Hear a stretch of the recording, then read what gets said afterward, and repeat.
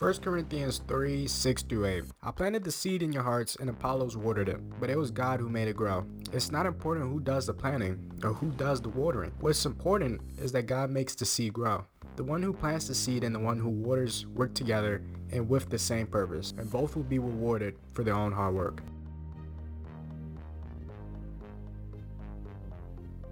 So I hope you guys are all doing well out there. You guys are staying safe. I haven't recorded in a while, but guys, today I'm back and, I'm glad you guys came back to the Ascent podcast. I'm Josh, and as you all know, but today's episode, we're going to name it, What Seeds Are You Planting? Is Desensitizing Yourself, because too often, I think we forget that we're exposed to so much explicit content. We're exposed to so much sexualized content, and, so easy to forget the seeds that we are planting within ourselves just because, we saw it, it runs deep. It really runs deep. So I thought it would be important to discuss this in order to help filter, some of the things that, we don't need to see, some of the things we don't need to hear out of our lives, so we can just plant the good seed and, obviously acquire the fruit from it. So stay tuned, because this one's gonna be good, I'm telling you. So what is seed planting? So let's say, for instance, you stumble across a piece of sexualized content, and as you continue to expose yourself to it, you allow doors to be open. Now, these doors can include spirit of lust, spirit of fear, spirit of anxiety,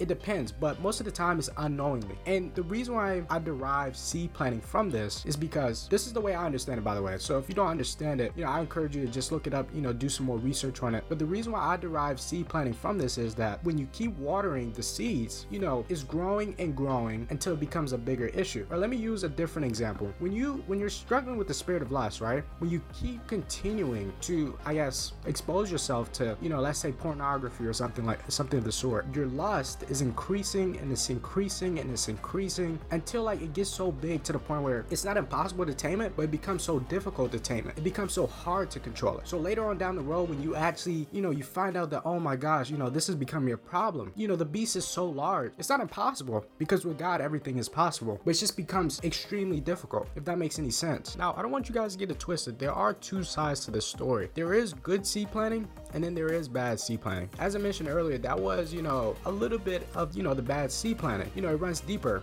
But, as far as the good seed planting, you see that when you're feeding your spirit, godly music, godly worship, things that you can use to glorify the Lord. That's when you start seeing godly seed planting, and then, you begin to cultivate the seed and you begin to reap the harvest, which is, the fruits. Also, I use the word godly seed planting there instead of good seed planting. I don't know if you noticed that, but I'm just going to be using them, interchangeably, because when I think of God, I just think of goodness, the source of all goodness, so, I just want to add that there just so you guys don't get confused or anything like that. So when you're planting these bad seeds, one way I like to look at it is that, I'm fueling my sinful nature. And when I refer back to Galatians 5:19, it says, when you follow the desires of your sinful nature, the results are very clear. You'll begin to see sexual immorality, impurity, lustful pleasures, idolatry, sorcery, hostility, quarreling, jealousy, outbursts of anger, selfish ambition, dissension, division, envy, drunkenness, wild parties, and other sins like these. And, these are all results of what you'll see when, you're planting bad seeds.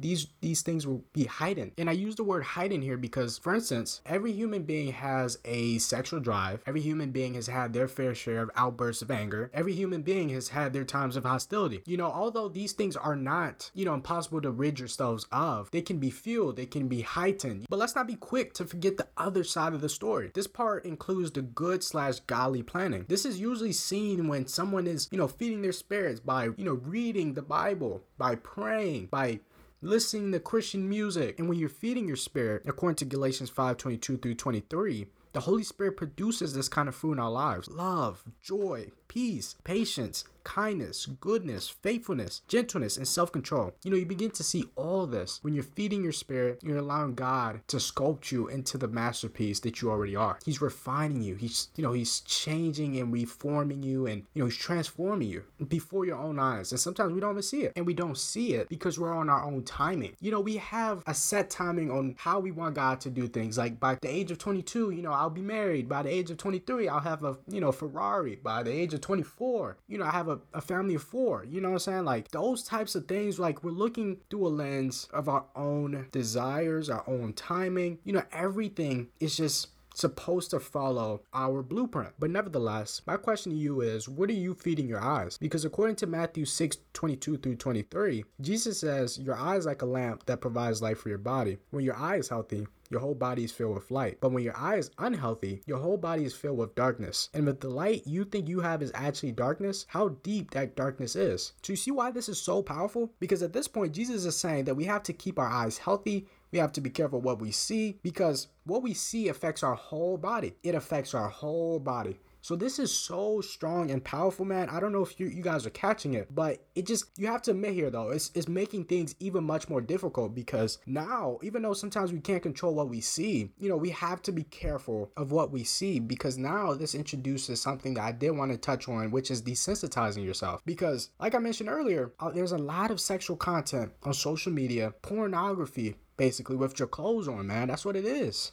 most of the time. And, as we're seeing this, we're reworking our brain, we're rewiring our brain and how it thinks and how it works, because they won't tell you these things. And I'm speaking to the men here specifically. When you're regularly seeing these females that are half naked on Insta, or Snap, or Twitter, or TikTok, you know what I'm saying? You're reworking your brain and rewiring it into thinking that females are supposed to look this way. They're supposed to have the slim waist. They're supposed to be slim or whatever. They're supposed to be, just fit a pair of shoes that they're not meant to fit. And when you get with them, you begin to make them feel a certain type of way when they don't look a certain type of way. And that's the thing, man. That's how, all this sexual content works. And it's sad because that's how this thing works.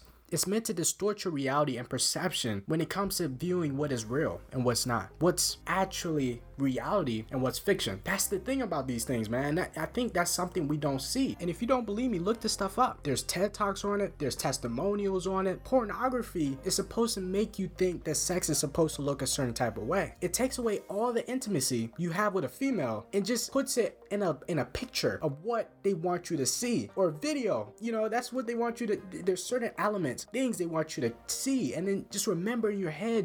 If you don't believe me, just look this up. I'm telling you the truth. I'm not gonna sit up here and lie to you. So with all this being said, I think there's one thing that all of us men can do for all the men who have been exposed to content that they just wouldn't want to see, even on their IG feed, their Twitter feed, like just things you just don't want to see. And I think that simple solution really is to desensitize. And what I mean by this is just moving away from it, uninstalling it, taking a break from it. If you're constantly seeing this after your break, then you need to either change up the people you're following or just be done with that app, whatever it is. You have to be done with it, because you're programming your mind into thinking a certain type of way, into having these expectations. And then, when the real things come, the real stuff comes, you're going to be looking like Boo Boo the Fool, because your needs or your expectations aren't getting met. And now you're angry. And now you're mad. So desensitizing is crucial at this point. It's crucial. So guys, I just really want to end it off here, and I just want to thank you guys for even coming to the podcast, to listening to this, because I talk on things that I think that are important and that I see on media that it's something that needs to be addressed. So I'm glad you guys came out and listened. I really appreciate it. I'm glad that you guys heard this. I just hope that God blesses you and your family and you stay safe during this time. And honestly, really, I'm very appreciative that you came out and listened. So guys, once again, I thank you. Have a great day or night. Whenever you're listening to this, just have an amazing day or night, and I'll catch you in the next one.